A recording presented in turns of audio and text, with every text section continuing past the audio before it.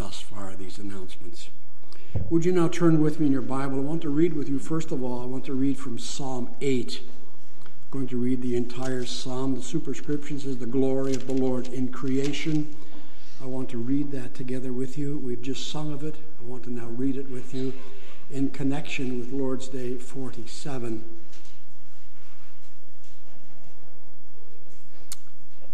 Psalm 8. Hear the word of God with me. O Lord, our Lord, how excellent is your name in all the earth, who have set your glory above the heavens. Out of the mouth of babes and nursing infants you have ordained strength because of your enemies, that you may silence the enemy and the avenger. When I consider your heavens, the work of your fingers, the moon, the stars which you have ordained, what is man that you are mindful of him, and the son of man that you visit him? For you have made him a little lower than the angels, and you have crowned him with glory and honor. You have made him to have dominion over the works of your hands.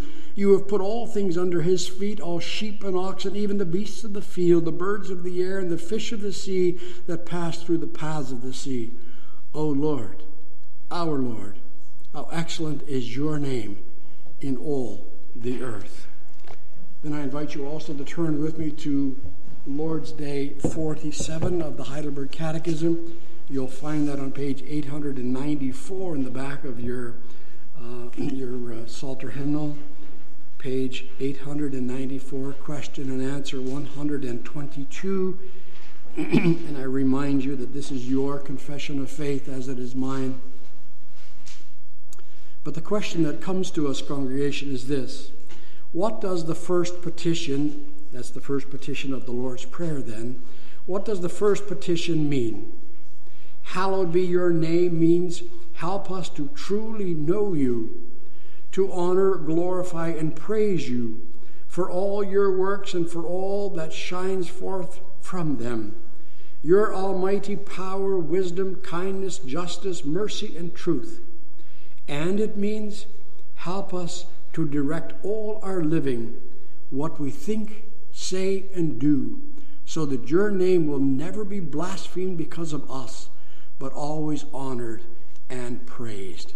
Thus far, the reading of God's holy word and the summary of that word as we find it in the creeds and confessions of the church.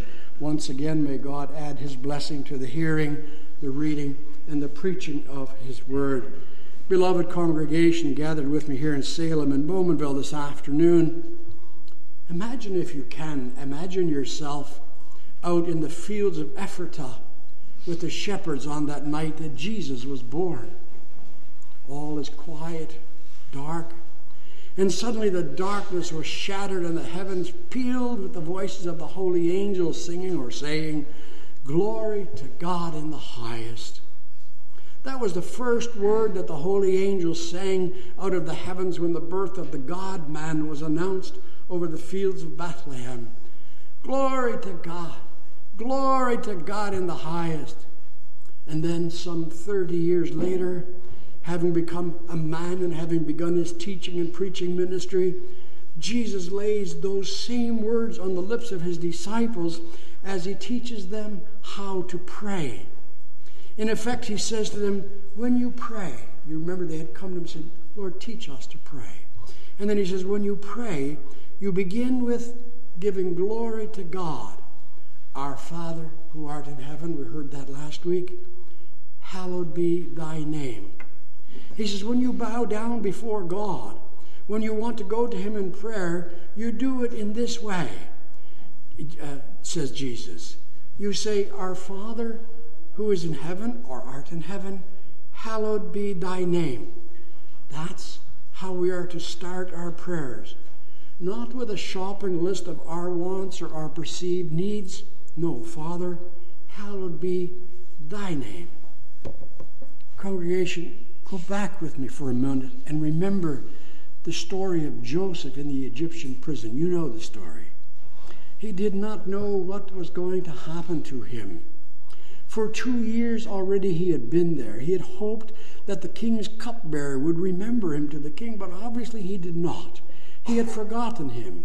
And Joseph continued to languish in a foreign prison in a strange land among strange people.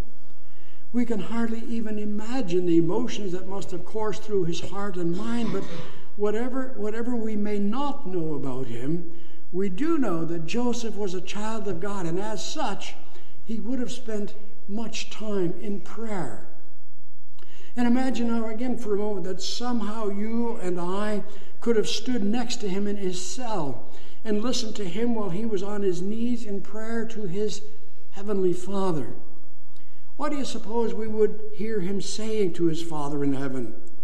I imagine that I would hear him say something like, "Merciful Father, thou art powerful and almighty. Deliver me from my distress. Just one word from thy lips, Lord. Just one word and it will happen. O Lord, look on me in my distress and deliver me." But because he was a child of his heavenly Father, he would have understood the principle of hallowed be thy name. Even though the Lord's Prayer had not even yet been given, he would have known that God's honor and glory was to come first.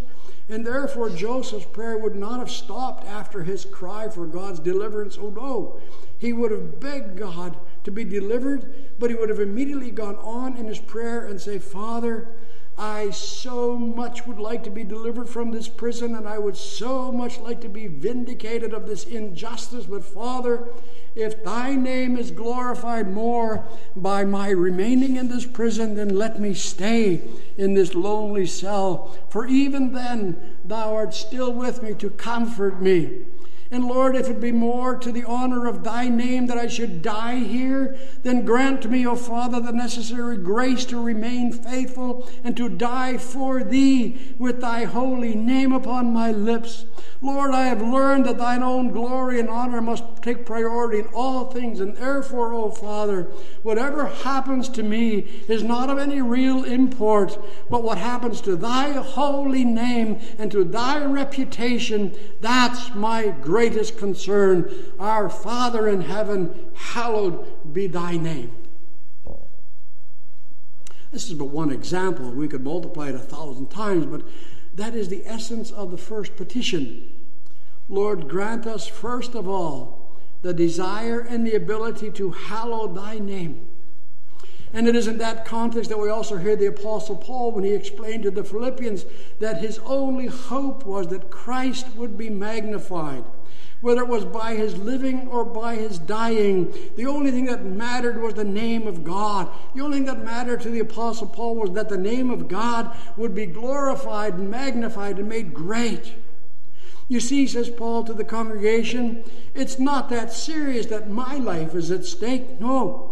Oh, I would like to remain and teach you more of the gospel, but in order to glorify God, I am willing to be the least. In fact, I'm willing to die if that is more glorifying to God. Lord, grant me first to sanctify, to glorify, to praise thee. Hallowed be thy name. And so I want to administer God's word to you this afternoon following the leading of the catechism as we consider the significance of the petition, hallowed be thy name. We'll, however, consider first of all for a moment the significance of the order of the petitions. We then want to consider what it is that we're asking in this petition, and then finally we want to consider some of the ways whereby we are to hallow his name. And so hallowed be thy name. First of all, the order of the petitions, the structure, the order, what it is we're asking, and some of the ways whereby we can hallow his name. And I remind you once again that there came a day that the disciples came to Jesus and said, Lord, teach us to pray. And Jesus does so. He says, when you do it in this manner. And in this model prayer, Jesus gives to them 6 petitions or 6 requests. And those 6 requests are a complete summary of all the things that we are to pray for. The 6 petitions include all of our needs, and as we study carefully each petition in turn, the Holy Spirit of God will teach us what are the right and the proper things to pray for and how we are to pray for them. The 6 petitions of the Lord's Prayer are divided into 2 parts. The first three are, hallowed be thy name, thy kingdom come, thy will be done. And it's not hard to notice that these three are concerned to seek the glory and the honor of God first of all. It is not until we come to the fourth petition of the six that we begin to pray for our own needs with the words, give us this day our daily bread. People of God, the order of these petitions is significant, and we need to pay attention to that. You see, the Lord teaches his disciples the art of prayer, but at the very beginning, by the way that Christ puts the prayer together, he teaches them and us that when we pray, the glory of God and the furthering of his kingdom must be first, and man and his needs need to come second. We may indeed pray. We may indeed ask for certain things for ourselves, but we may do so only after God's glory and kingdom have been prayed for first. And congregation, it will be the burden of my own pastor's heart that among all of contemporary Christianity, this biblical norm is a religious concept that has been all but lost. Man by nature is self-centered, self-seeking. And even within the church, men and women forget and are often more concerned about their own needs than they are about God's needs or God's glory and God's honor.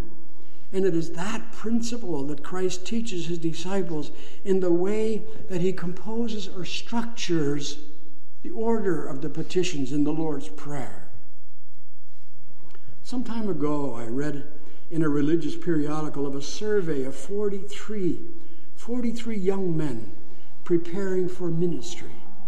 And they were asked how they would change and improve the church once being ordained in their congregations. And I was utterly amazed and dismayed when reading that to a man, each of them said that the Christian church today had missed its mark because the church today does not gear her programs to the needs of man. The church needed to be more relevant to the men and women in the pew of the day, they said. The church has failed her members miserably, they said, and they proposed to shore up the sagging walls of the church by making her more man's needs-centered and more people-oriented. Man and his needs were to be made to feel more central in the church. That was the answer. My spirits were somewhat lifted when the next month the issue came out. I read a reply by way of a letter to the editor, penned by a young lady who suggested that these men who were training for the gospel ministry had not even begun to understand the very fundamentals of the Christian religion, and therefore, in spite of their formal training, according to her, rightly so, they were not qualified to lead and to instruct God's people, and they ought to abandon or at least be put out of the ministry. Along with the scriptures, I could only say amen when I read this letter. I praise God for her scriptural insight when she wrote, "The whole problem with the church today," she said, "the whole problem with the church today is precisely what these seminarians are proposing. The church has already become man-centered, and all of it at the expense of God's glory." She concluded with much insight, saying, "When men and women go to church, the first thing they need to learn from their preachers is that in all things, but especially in the church, the first thing that must be sought is not man's needs, much less man's wants. No, no, no, 1,000 times no," she said, "God's glory must be man's chief concern first of all. Men and women need to be taught once again the biblical command that in man's worship of God, God and his glory must be sought first and foremost." Would that the churches were full of men and women like this lady. Congregation, much of contemporary Christianity has embraced the secular view of me first, even in their relationship to God, and the sin is not foreign to us. How often do we not, even as Christians, go to God in prayer with all of our needs first of all? We have a long shopping list, if you will, of all the things we think we need, and God's honor isn't even given a thought. How often do we not see people leaving a particular church claiming that their church didn't provide what they wanted? Their needs were not being met in that particular church, so they left, seeking a church more conducive for their needs. And people of God, I suspect that in that church their greatest needs were being met, but perhaps their own wants were not. And throughout it all, we see a failure to understand one of the fundamental principles of the Christian religion: God first, me last, or at least second. But that's a hard lesson for fallen hearts to learn, especially in our culture of me first. And so even in this model prayer, Jesus reminds us to seek first the kingdom of God. But just what does that mean when we say, hallowed be thy name? Well, for us to hallow or to make holy God's name means that we give God the supremacy. It means that we set him above all else in our thoughts and in our lives. It is to demonstrate the exact opposite of the builders of the Tower of Babel who said, let us make us a name. To pray, hallowed be thy name, is the very opposite of the spirit of the King Nebuchadnezzar, who said, is not this great Babylon that I have built for the house of my kingdom by the might of my power and for the honor of my majesty? Do you hear the difference? Nebuchadnezzar placed all of the attention upon himself. He wanted all and sundry to know what he had done and what he was. But Jesus says, don't do that. Don't do that. When you pray, go to God and say, Our Father, who art in heaven, hallowed be thy name. And notice carefully with me that hallowed be thy name in the context of the Lord's Prayer is a petition or a request. We could rephrase it to read, Our Father who art in heaven, may thy name be hallowed. It is asking God that his name might be hallowed, and now to the undiscerning mind that doesn't sound right. For after all, God is Almighty God. His name is already holy. Whether we want to confess it or not, men and women can close their eyes to the holiness of God, but that won't make him any less holy. Why then does Christ teach us to ask God for the hallowing of his name? Well, St. Augustine, one of the church fathers, captured that spirit of the petition very well when he penned the words, to pray that God's name may be hallowed does not mean that God's name is not already hallowed, for it is, but we pray that God's name may be revered as being holy by all men. And of course that includes all women as well. And my dear people of God, properly understood then, the first petition of the Lord's Prayer is a missionary prayer. It is a prayer then for an increase in the knowledge of God in the world. Read once for your own benefit and edification Psalm 72. The closing two verses of the psalm read this way, Blessed be the Lord God, the God of Israel, who only does wondrous things, and blessed be his glorious name forever, and let the whole earth be filled with his glory. Amen and amen. And let the whole earth be filled with his glory.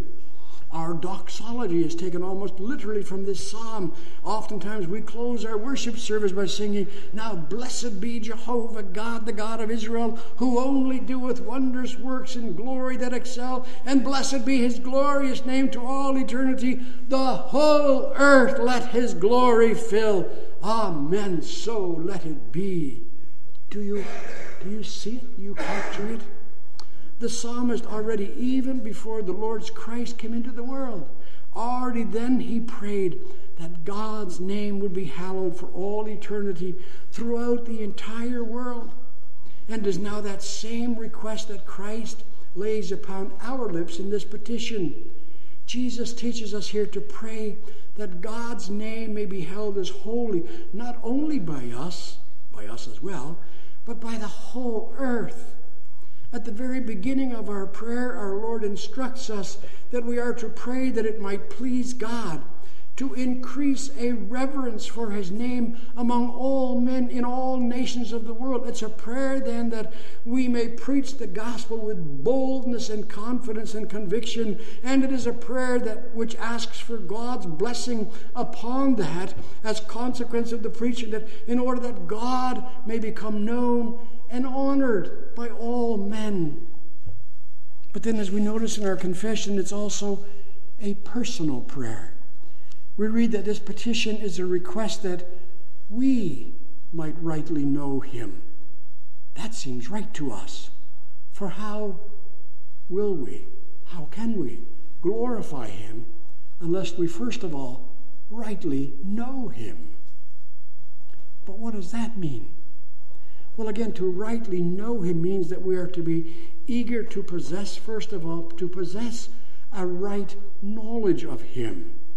This prayer then implies that we ask our Father that he might give us right, true knowledge of him as that is revealed to us in Jesus Christ. To pray this first petition then means that we earnestly request of God that we receive an increase in our knowledge about him through the reading, the searching, and meditating upon the Scriptures, as well as and especially through the preaching and teaching of that word as it is taught in the home, the Christian school, and in the church. The prayer of this petition implies that we thereby bring down God's indispensable blessing upon all of the means for the preservation and dissemination of the true knowledge of God. Putting those pieces together now for a moment, then we are naturally inclined to pray to God that the church may be preserved and extended, that the church might receive grace to be zealous for the maintenance of the truth and militant against all error. For after all, the church is the guardian of that true knowledge of God. Hallowed be thy name is a prayer that the church may be wholly committed and devoted to the proclamation of truth, both within and outside of her walls, and to the uttermost parts of the world. It's a prayer that we and our children, wherever we may receive Christian instruction, be that in the home, in the church, or in the school, that we may be nurtured in the fear and admonition of the truth of the Lord, in order that we might grow in grace and in knowledge, and that we might come to rightly know him. My dear people of God, ultimately, when we pray God that we and all men might rightly know God and glorify God, that means that we and all men, that we might come to know the Lord Jesus Christ, and that we might come to know him as Savior of our souls and Lord of our lives, and that therefore it is our heart's delight to serve him with all of our life and living and all of our being. Congregation, Christ lays upon our lips the prayer, hallowed be thy name. And he thereby wants us to know that in our prayers to God, it is our duty to disregard ourselves and to give first priority to him. Anything and everything we ask for must come after we have sought to glorify God. We cannot pray aright unless the glory of God is our first and foremost desire. Capture this well with me, people of God. The concept is urgent for us. When we pray using the words, hallowed be thy name, it needs to create in us a desire to nurture, to cultivate, and to be in possession of a deep, deep, reverent sense of the awesome, majestic holiness of a thrice holy God. And we are to pray in this petition for an ardent, urgent, and fervent desire to honor his holy, holy, holy name. When you go to God praying, hallowed be thy name, it is to capture what was taught to Moses when he would approach God in the burning bush. You know the story. He was told, wait, stop, take off your shoes, for you are standing on holy ground.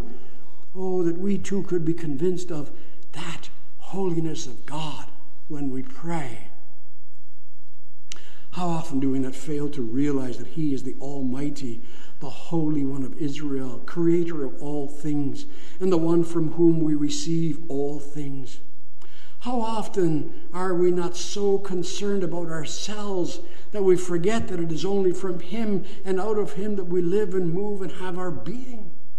How often don't we, even in our prayers, forget that we stand in the presence of an awesome, majestic, just, and merciful God who is holy, holy, holy? How often do we not read in Scripture that even the holy angels hid their faces under their wings because they could not bear to look at His infinite majesty and His holiness? May our conduct as creatures then be any different in our presence, in the presence of our Creator? Of course not. And to that end, in order that we might hallow God's name, Christ lays upon our lips at the very outset of the prayer the words, "Our Father who art in heaven, may thy name be hallowed by us and by all men. May thy name be made holy by us and by all men. May thy name be made great by us and by all men." But how do we do that? The Catechism points the way. In asking that God's name may be hallowed, we pray that we may so order our lives, our thoughts, our words, and our actions, that thy name may not be blasphemed, but honored and praised on our account. People of God, there you have it. There you have it. What does it mean to pray, "Hallowed be thy name"? It means that we pray that God would grant us the desire and the ability, that God would grant us the necessity or the necessary grace, so that we will, with all of our being, in all of our living, with all of our essence, every moment of our lives, we may glorify His name, and that we might receive the necessary strength to refrain from doing, saying, or even thinking of doing anything that would dishonor His holy name. People of God, follow this with me for a few moments as we bring this all home and we apply it to our own lives. Follow this with me. The more that we seek God's glory and honor, the less we will be concerned about ourselves. And now remember with me, if we ask the question, why did God create us? What is the reason that we exist in this world? And the answer from Scripture is, our only purpose is to glorify God, and as a consequence of doing that, to enjoy Him forever. And that's precisely what Jesus sought to instill us in this petition. He taught us to pray that our first concern would be to hallow God's name, to glorify Him. So far, so good. But then we were created, but if then we were created and given the task to seek above all else God's glory, and if we then pray, "Hallowed be thy name," is it then not right and fitting that we not only pray, but that we also work towards that? Would it not be blatant hypocrisy on our part to pray that God may be glorified while we at the same time still put our own needs, our own wants, our own complaints first? Bear with me as we look at a biblical illustration as to what I mean here. We read in the Old Testament an incident where Israel was gathered together and they were worshiping the Lord. And then all of a sudden we hear God speaking through the prophet Micah indignantly, "Where is my honor?" You see what was happening there? There was Israel, and they were indeed worshiping the one only true God. They had come to Him with the express purpose to worship Him, and they were going through all of their proper exercises and motions, but they were not honoring God first of all. They were too concerned with themselves and their own interest in their own lives, and God became incensed and angry, and they heard Him thunder, "Where is my honor?"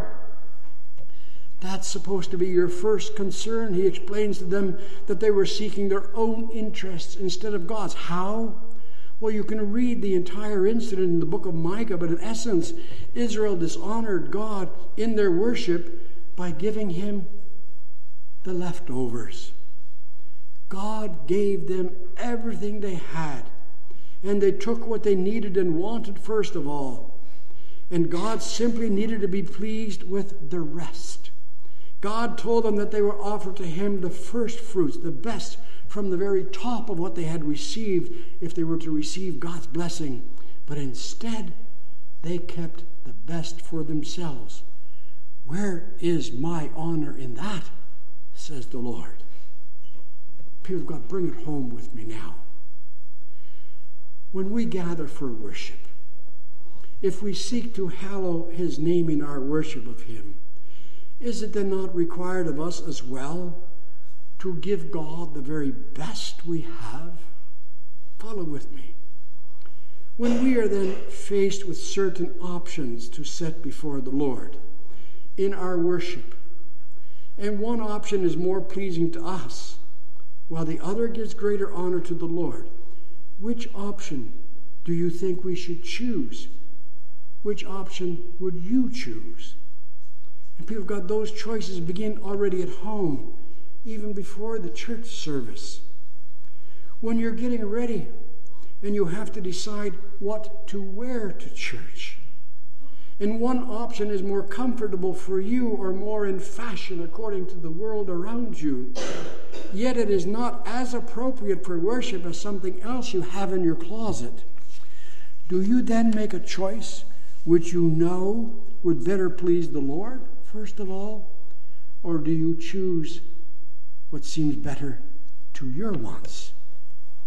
If you choose something more comfortable but less appropriate, are you then really more concerned about God's honor or your own comfort? Then in the elements of worship themselves, is it then not incumbent upon us, in fact, is it not required of us, that we offer only that which is going to give God the most glory? If we then have options, one of which pleases us but is inferior, for instance, in the songs that we sing, if one pleases the Lord but pleases us and is inferior, and another which is superior and brings glory to God, if then we choose to bring the one that pleases us, have we then really prayed this petition from the heart? When we hear of people who are not happy in the worship of God, giving as reason that they are not getting out of it what they want, unless they mean by that God is not receiving his glory and that's what they want, if that's not what they meant, then their question is illegitimate. You see, if we pray from the heart that God may be glorified above all else, then the question for us may never, ever, ever be, what do I get out of it? The question then must be, is God getting his glory? Have we offered him the very best of what we had in order that he may be glorified by us first of all? Congregation, serious things have been set before us again this afternoon. Properly understood, we hardly dare to take this petition on our lips. But remember, even before Jesus taught us to pray for the hallowing of his name, he taught us that when we pray, we are going to our Father. And our Father knows our weakness. Our Father knows our failure. He knows our sin. But what a tremendously comforting thought to know that he also knows our hearts. He has seen your tears of repentance when you failed to honor the Lord in all of your ways. He sees your sinful failure, and he knows that your offense has brought you to your knees, asking God for forgiveness. And in that vein, John writes, if we confess our sin, then God is faithful and just and will forgive us our sin and cleanse us from all our sin. In that confidence, in his strength, by his Spirit, in his name, we confess our past failure and ask him again and again and again and again that he would give us the necessary grace whereby we may honor his name more fully, in order that there be nothing in our lives, even in our minds, that would cause his name to be blasphemed or ridiculed. The Apostle Paul sums it up so eloquently when he says, therefore, whether we eat or drink or whatever we do, we will do it all for the glory of God.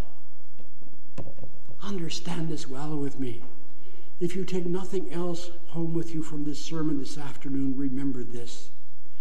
The great, all-encompassing purpose of the Christian is to seek the honor and the glory of God. Forgive me, but in this context, I believe the Westminster Shorter Catechism does a better job than the Heidelberg Catechism in its opening salvo. The Heidelberg asks, what is your only comfort in life and death? And we make that glorious confession of our faith. The Westminster Confession starts with, what is your only purpose? In other words, why did God make you? Why are you here? Why do you even exist? And then, echoing the scripture, the Westminster Shorter Catechism says, my only purpose in living, my only purpose in life, my only purpose for being here is to glorify God, and as consequence of that glorifying, to then enjoy Him forever. The Christian, and especially the Reformed Christian, knows no other purpose in life. Every thought, every word, every deed, every inclination, every action, every decision is directed to achieving the glory of God. For one who is not nominally but truly Christian, the question is never how little Bible study or how little knowledge can I get away with and still be considered a faithful Christian. For a Christian, the question is never how many church services can I skip before the consistory questions my commitment. No, for the child of God, the first, the last, and only question is always and only whether or not God is honored by what I do and say and even think. No matter what area of our lives, be that at work, at play, at school, at home, in the office, on the job site, in our marriages, in our family relationships, in our friendships, in our courtships, when we visit, when we entertain, when we are being entertained, or when we seek entertainment, and especially in the church, no matter what we do, our first question must always be, is God honored by me and by what I do? Will the friends I choose, will the people that I date, will the entertainment that I seek, will the schools to which I send my children, will the way in which I worship the Lord, will the way in which I do my work, will the way I spend my money, and all the rest, and all that I do, and I do mean all that I do, will it meet with God's approval and receive His blessing because I am honoring the Lord in these things?